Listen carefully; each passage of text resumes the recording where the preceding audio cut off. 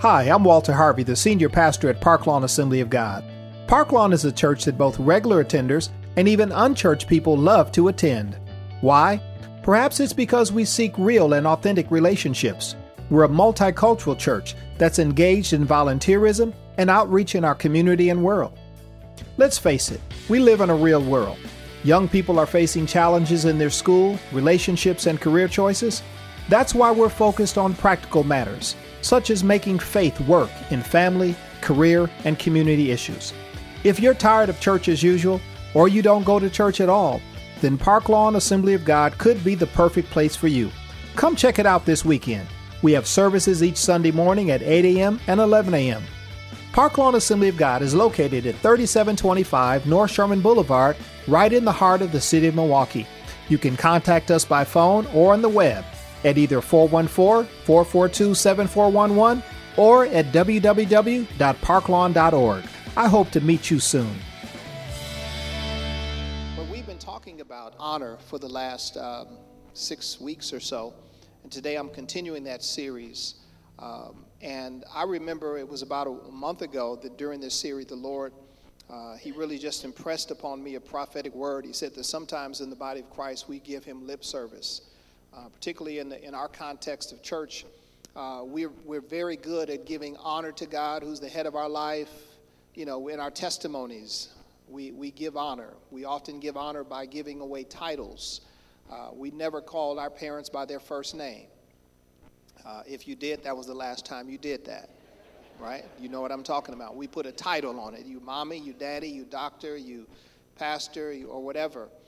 You're Mr. or Mrs. But in that word that God gave me, he said that oftentimes we fall short when it comes to our tithes, or we fall short in honoring God when it comes to our resources, our time, our talent, and our treasure. And so today's message is not directly about how we honor God, but it's about how we honor and how we receive and how we care for his servants. Now, I know that some of you would say, well, I'm glad he's talking about this today because I've been serving in the church for an awful long time, and it's about time for me to get some honor. I'm not talking about serving everybody. I'm talking about specifically those that have a fivefold ministry call upon their lives. We often, in our context, we call them pastors. But the first human inclination when we often talk about honor is the temptation, especially when we hear about giving honor to pastors. The first temptation that is our human inclination is often to ask the question, well, who do you think you are? Are you getting a big head? Or do you think you're better than us? Are you trying to exert your authority? You need to be careful. You often hear that. Don't get proud. Don't become arrogant. And if we fall into that temptation, we often fall into the sin to think that it is our spiritual gift or our God-given obligation to keep the pastor humble, to keep them hungry or broke, and to keep them under our hand or under our thumb. And there are some churches and some people in the body of Christ that will take that to the degree where we will begin to operate on the defensive rather than on the offensive against the gates of hell. And so we will oftentimes appoint a board or trustees. I'm talking about somebody else's church, all right? But it's still true. That will represent us, the people, represent our interest and protect us from the pastors. That thinking is more dangerous than a pastor who's not submitted to or hearing the voice of God. Pastors and leaders don't work for the people. They don't work for the board. They are called by God. They might be hired or the paycheck might be signed as a result of the gifts, the financial gifts and the service of the people, but the gifts do not mean control. See, I can say this because I'm old enough. You know, Mama used to tell you when you get old enough, you can just say what you want to, right? I've been here long enough. I can say this. Younger people can't say this. Younger pastors can't say this, or they often won't. But it's still true. In Matthew 24, in verse 45 through 51, we're reminded that pastors are called to be faithful and wise. Jesus says, who is the faithful and wise servant whom the master has put in charge of the servants in his household? Everybody can't be in charge. to give them food at their proper time. It will be good for that servant whose master finds him doing so when he returns. See, the pastor works for the master. He has a responsibility to feed the people. And it would be good for that pastor to be doing so when the Lord returns. Truly, I tell you, if he does, he will put him in charge of all of his possessions. But suppose that servant is wicked and says to himself, my master is staying away a long time, and he then begins to beat his fellow servants and to eat and drink with drunkards.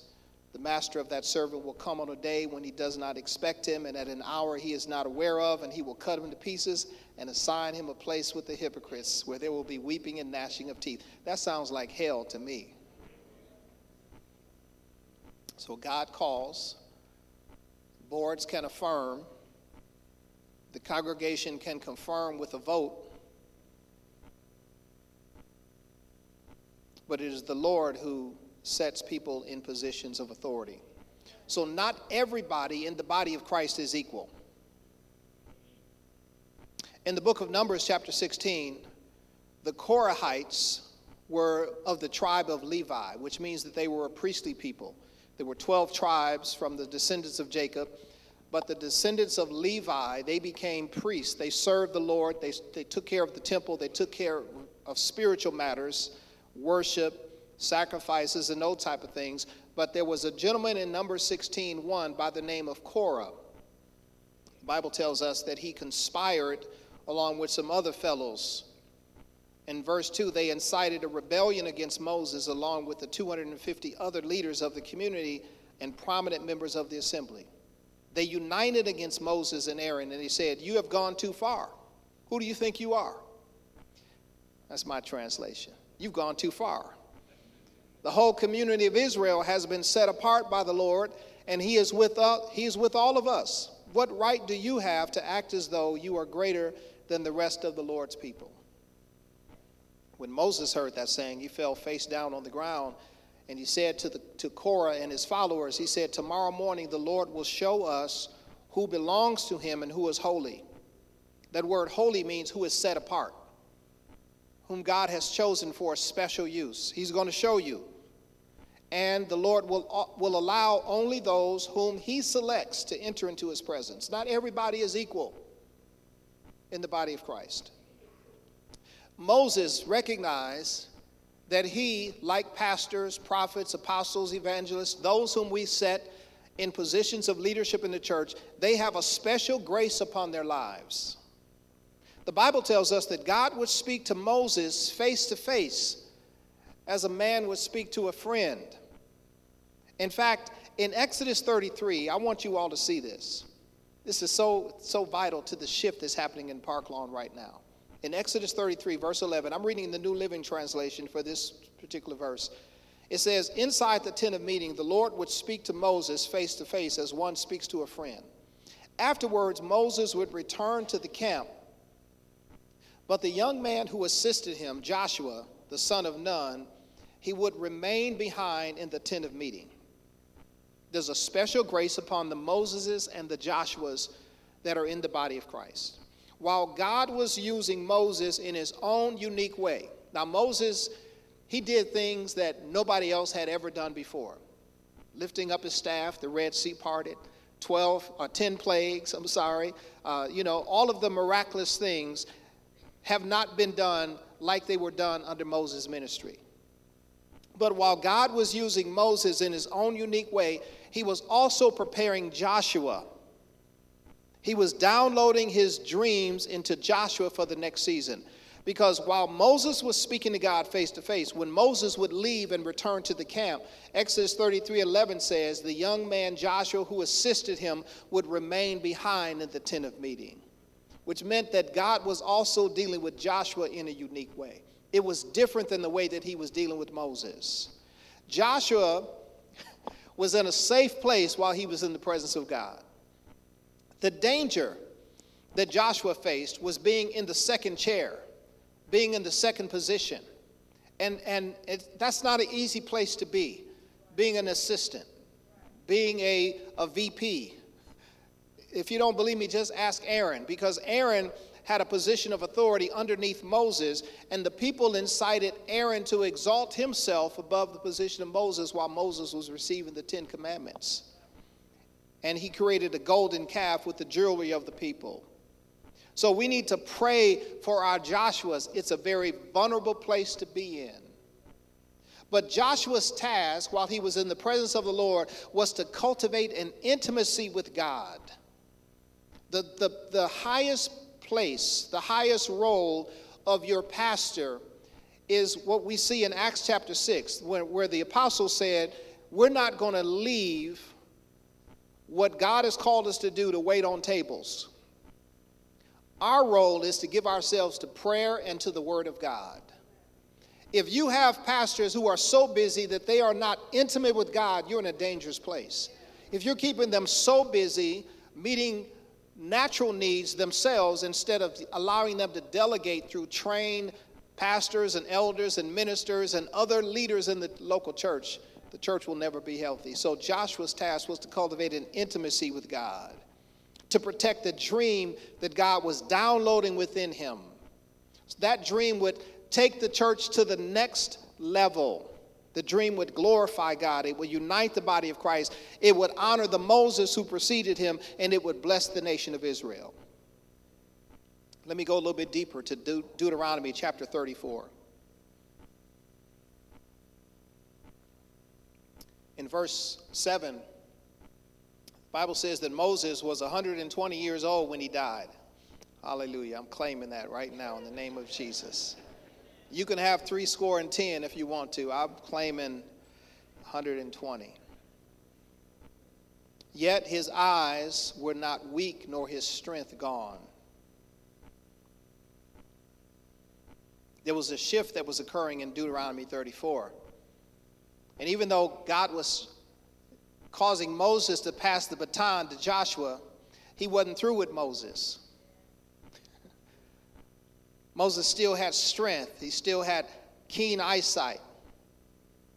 But verse 8 tells us that in the midst of the shift, the Israelites grieved for Moses in the plains of Moab for 30 days until the time of weeping and mourning was over.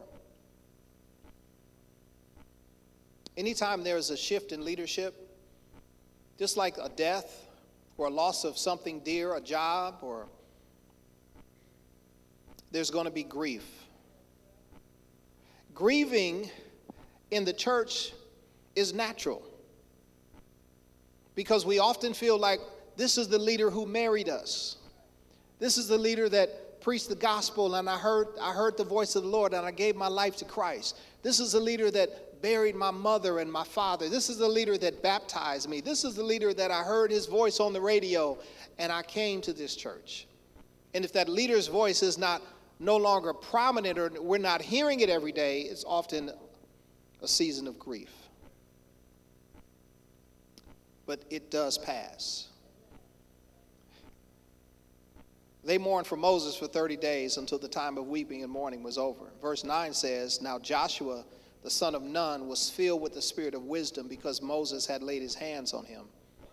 So the Israelites listened to him and did what the Lord had commanded Moses. Now it's Joshua who's speaking, but they're obeying what Moses had commanded them.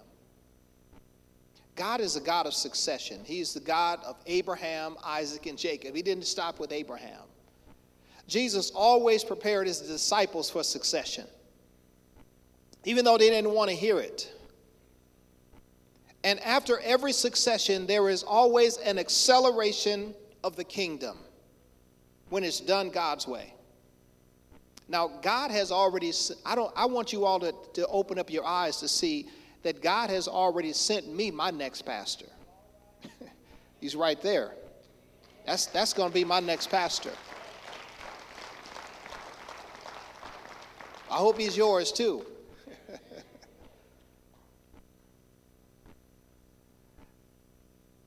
God's not going to be through with me next spring either. My eyes are not dim. My strength is not weak.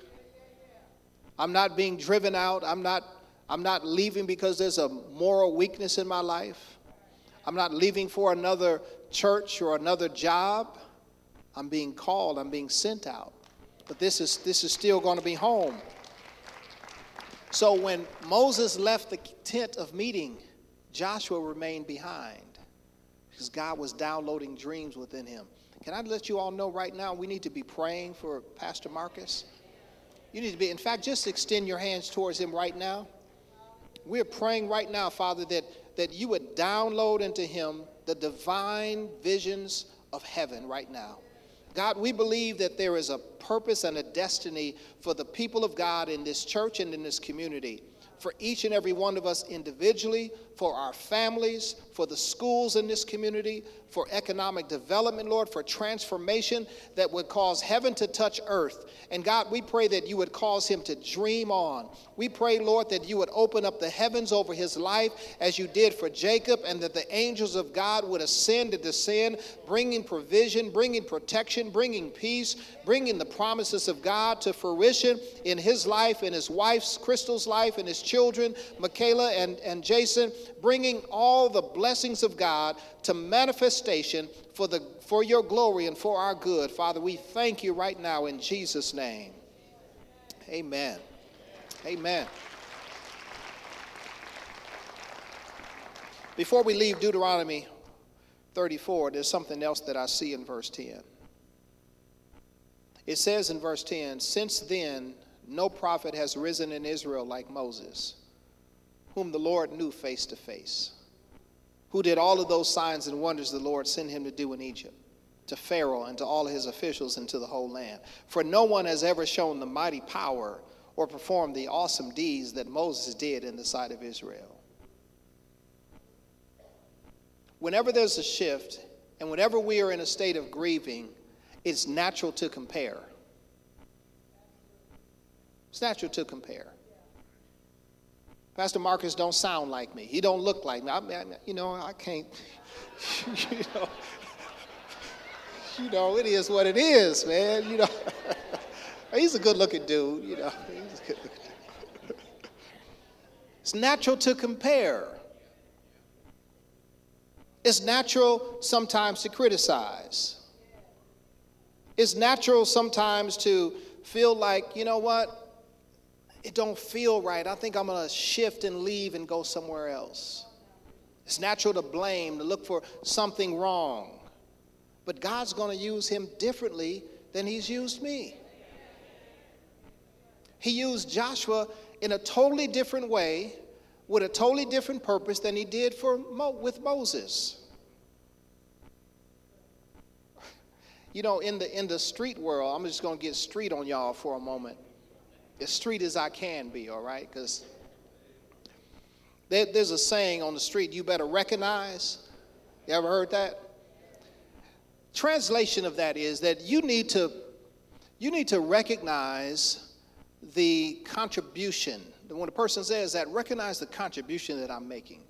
If your children are spoiled brats and they want more and more and more, and you're doing the best you can, sometimes you just need to say, wait a minute, you need to recognize. You need to recognize that I don't have to do that for you, right? You need to recognize who I am, recognize my contribution. Well, in Numbers chapter 12, Miriam and Aaron had that problem because they criticized Moses because of the Ethiopian wife that he had married. And it caused their lives to be cursed. Anytime we fail to recognize, you better recognize. Anytime we fail to recognize the authority and the grace that's upon our Moses and our Joshua, it causes our lives to be cursed individually. But it also brings a corporate curse because we're many members, yet we're one body. And so what happened is that as a result of the leprosy that God brought upon Miriam, the whole camp of Israel, millions of people were not allowed to advance. They had to wait 7 days for the leprosy to leave Miriam. So it hinders all of us. No, we're not all the same, but you need to recognize. Let me give you another street word. You better put some respect on my name. Some of y'all going to be telling y'all kids this week, you better put some respect on my name. It means the same thing. You better recognize. You better recognize. You know, people criticize your cooking, mama, daddy. You say, you better put some respect on my cooking because you don't have to get it. The scripture tells us in Hebrews chapter 13, verse 7, it says the same thing. It commands us to put respect upon our leaders. The New Living Translation says, remember your leaders who taught you the word of God. Think of all the good that has come from their lives. Follow the example of their faith. Jumping down to verse 17. Obey your spiritual leaders. Do what they say. Their work is to watch over your souls, and they are accountable to God. Give them reason to do this with joy and not with sorrow. That would certainly not be for your benefit. You are the beneficiary of doing this. It's not that they're getting a big head. It's not that they're becoming proud or arrogant. It's for your benefit. In 1 Corinthians, we pick that theme up again in chapter 4, 1 Corinthians chapter 4, verse 9. Paul writes and says, instead, I sometimes think that God has put us apostles on display, like prisoners of war at the end of a victor's parade, condemned to die. We become a spectacle to the entire world, to people and angels alike. Our dedication to Christ makes us look like fools, but you claim to be so wise in Christ. We are weak, but you are so powerful. You are honored, but we are ridiculed. Even now, we go hungry and thirsty, and we don't have enough clothes to keep warm. We're often beaten and have no home. We work wearily with our own hands to earn our living. We bless those who curse us. We are patient with those who abuse us. Some of y'all are feeling convicted right now. You should. We appeal gently when evil things are said about us, yet we are treated like the world's garbage, like everyone's trash, right up to the present moment. I'm not writing these things to shame you, but to warn you as my beloved children. For even if you had 10,000 others to teach you about Christ, you only have one spiritual father. For I became your father in Christ Jesus when I preached the good news to you. So I urge you to imitate me. He says in verse 17, that's why I sent Timothy, my beloved and faithful child in the Lord. He will remind you of how I follow Christ Jesus, just as I teach in all the churches wherever I go. Let me bring this message to a close before we take communion together as a family. Let me give you 3 reasons why you need to honor the man of God. Number 1, it benefits you the most, more than it does him. Let me tell you a quick story. Several years ago, I was invited to speak at a pastors and leadership conference in the city of Chicago. It's the first time that I was invited to this conference, and I didn't know the pastor very well. I'd been to Chicago a number of times, but his church was in a very underprivileged part of town. And the interesting thing is that prior to going to that conference, I was already scheduled to attend Bishop T.D. Jakes' Pastors and Leadership Conference. It was a 3-day conference in Dallas, Texas. And there were some spiritual sons in my life who traveled with me to Dallas for the conference. And in order to honor that request to go to Chicago, I would have to leave Bishop Jakes' conference early. And you can imagine the level of anointing and the level of excellence that was at the Bishop Jakes conference. It was like heaven on earth. And I didn't want to leave. But I got a flight. The day, I think it was like a Friday. Yeah, it was a Friday afternoon. I got the flight, and I was scheduled to get to Chicago at about 8 o'clock. But my flight was from Dallas to Milwaukee. So I would come to Milwaukee, pick my car up, drive to Chicago to be at this conference on Friday night, and I was speaking Saturday morning. Now the spiritual sons, they didn't have the fortune that I did to get on that Friday night flight. They were able to enjoy the rest of the conference and then that night and come on Saturday morning. I was a little bit jealous of that. I'm just going to be honest with you. I was in my flesh. I didn't want to leave the conference.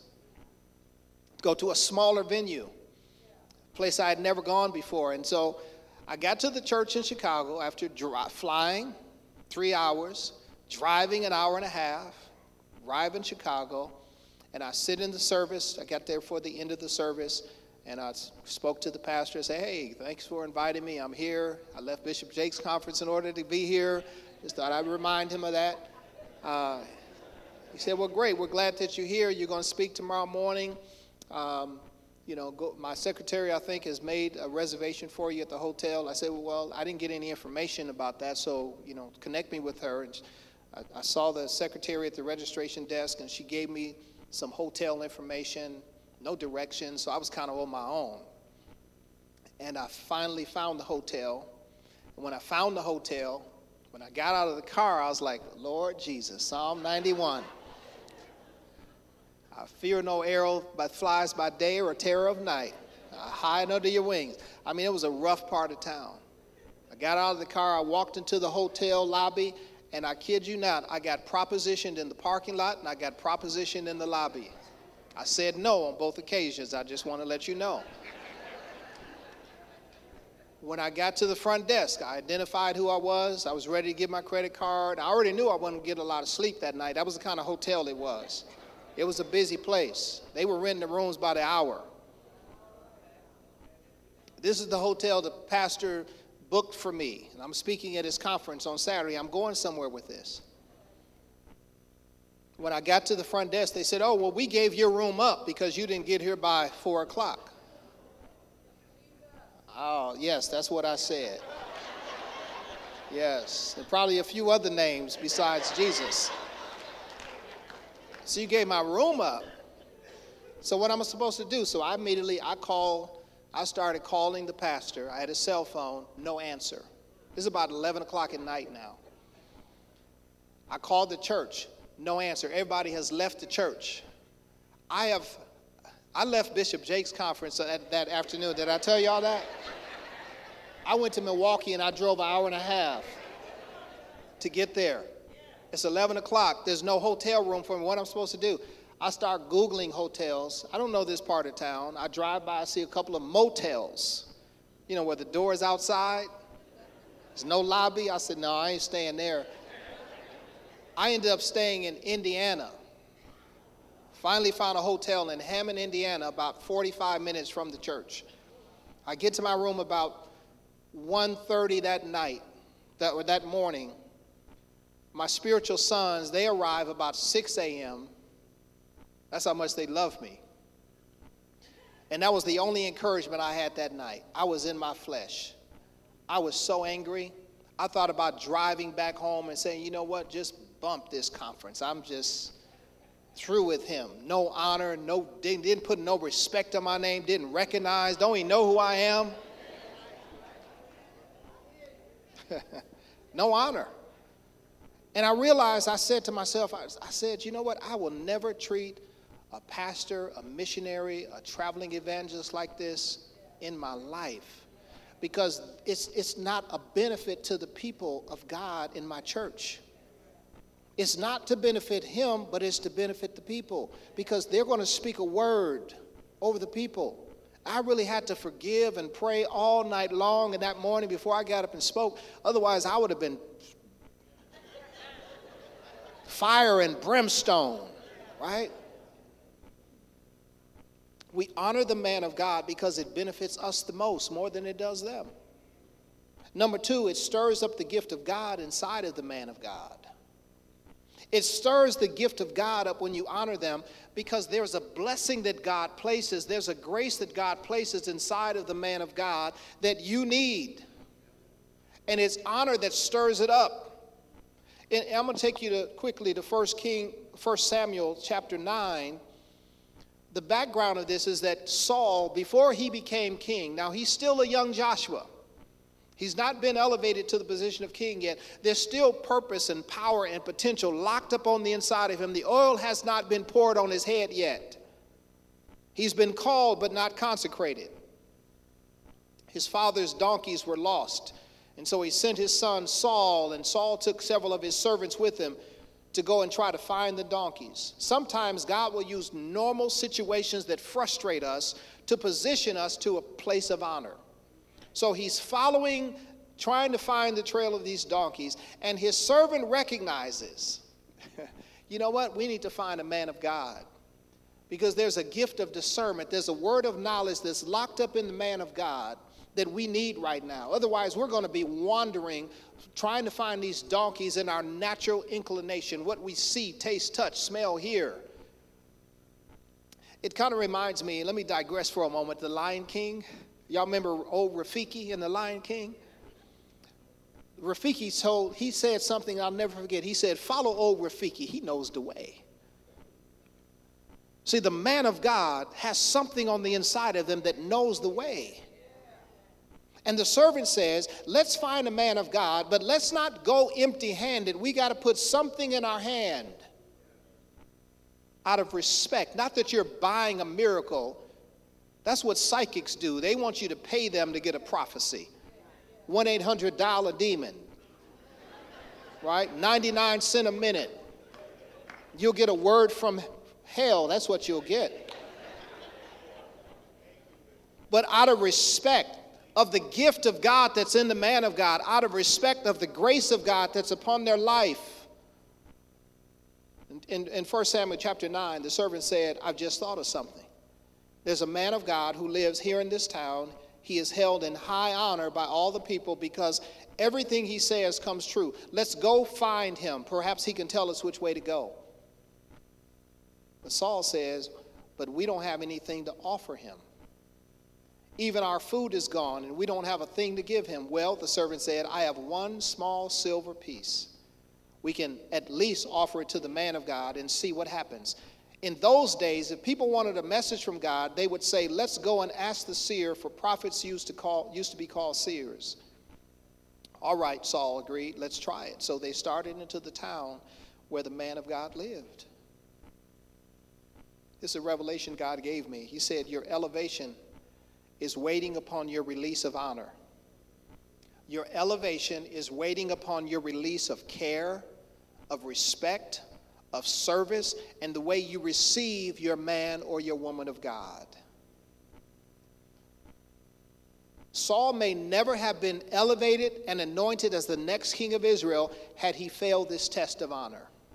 It was right on the other side, because not only did the prophet tell him that the donkeys are all right, now your father is worrying about you, but he invited Saul to a banquet and had Saul sit at the head seat, gave Saul the best piece of meat, then poured oil on the head of Saul and prophesied that now you're going to meet some prophets that are going to release a gift of prophecy on the inside of you. You're going to be changed into a new man. Your elevation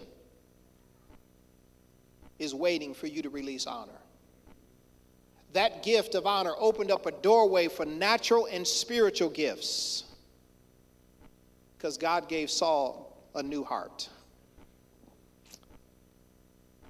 You need to recognize, you need to put some respect on their names. Here's another key you need to recognize. Those who we call pastors, they have the same basic needs and necessities that you do. They need the same thing that you do. In 2 Kings chapter 4, verse 8, one day Elisha went to the town of Shunem, and a wealthy woman lived there, and she urged him to come to her home for a meal. After that, whenever he passed that way, he would stop there for something to eat. She said to her husband, I'm sure this man who stops in from time to time is a holy man of God. Let's build a small room for him on the roof and furnish it with a bed and a table, a chair and a lamp. And then he will have a place to stay whenever he comes by. Verse 11, one day Elisha returned to Shunem, and he went up to this upper room to rest. Don't you need rest sometimes? So do we. Don't you like to eat sometimes? We do too. Do you like vacations? Amen to that. You like spending time with your wife and your family? Yeah. We're not immune to that either. We have the same basic needs that you do. We're not supermen and superwomen. You get irritated sometimes? Yeah, times 10 for us, because we have more of y'all to deal with. Let me go on. When you honor, this is the second key, when you honor pastors, you step into and you lean into partnership with God and the assignment that's on their lives. You are partnering with God, and you're partnering with the assignment that God has placed upon their lives. Let me give you a scripture, 3 John.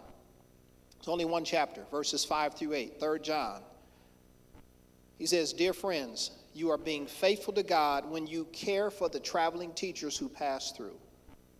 Even though they are strangers to you, they have told the church here of your loving friendship. Please continue providing for such leaders in a manner that pleases God, for they are traveling for the Lord, and they accept nothing from people who are not believers. So we ourselves should support them so that we can be their partners as they teach the truth." That key word there, partners, means that you lift them from the bottom to the top. I appreciate all of the MVPs in this church, our ministry volunteer partners. I appreciate the pastors, the elders, the commission ministers, but there's two groups that I appreciate even more that really have hands-on. Those are my armor bearers and the pastor's assistant committee.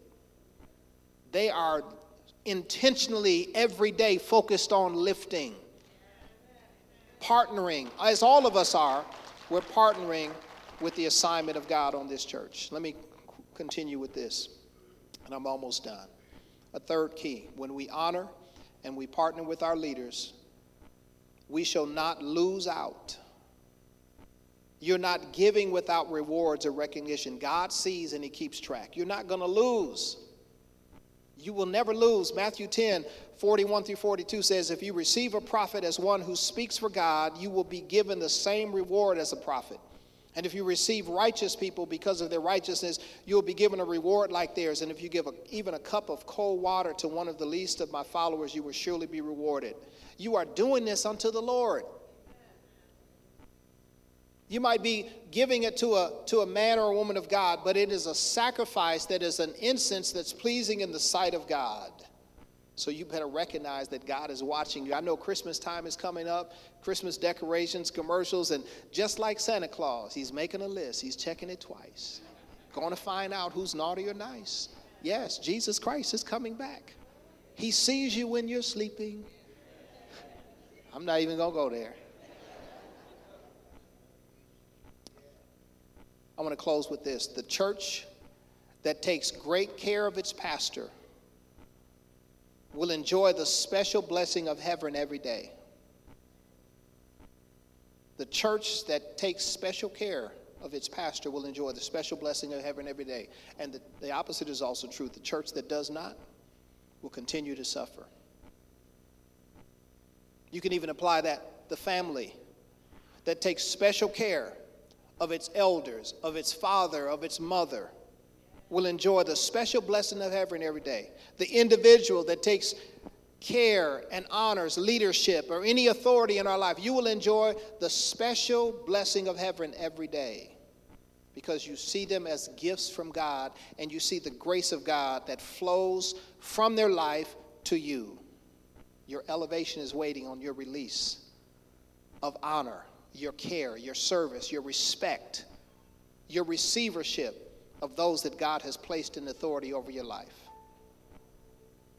Bow your heads with me right now. As we're preparing for communion, I want to pray for us right now. Because not only is our elevation waiting, but our deliverance is waiting. When King Jehoshaphat was surrounded by an army, the Lord released a word through the prophet that they would not need to fight in the battle, but stand still and see the salvation of God. And Jehoshaphat said, "Believe in the Lord your God, and you will be able to stand firm, and believe in his prophets, and you will succeed." So, Father, I pray right now, I just thank you for the gifts that you've given to your church. Apostles and prophets, evangelists, pastors and teachers. Thank you for the Moses and the Joshua that you placed in this spiritual house, Park Lawn Assembly. Thank you, God, for the revelation that you've poured into our lives so they can be poured out to your people. Father, I just thank you, Lord, that in this day that you're recalling all of us to our purpose, to our assignment. I thank you, Lord, for the recall to watch and care for the souls of the body of Christ, the people who call this their local church. I thank you, Father, for the membership of this house. That this is our storehouse. This is our place of blessing. This is a place that we bring our time, our talent, and our treasure, our tithe into the storehouse. And you promise to open up the windows of heaven. I thank you, Father, for open heaven blessings over this house.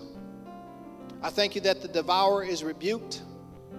He's rebuked from our spirits, our souls, our bodies, our relationships, our children, every dimension and facet of our life. We thank you right now, God, for the blessing of the Lord. Parklawn Assembly of God exists to share the light, life, and love of Jesus Christ.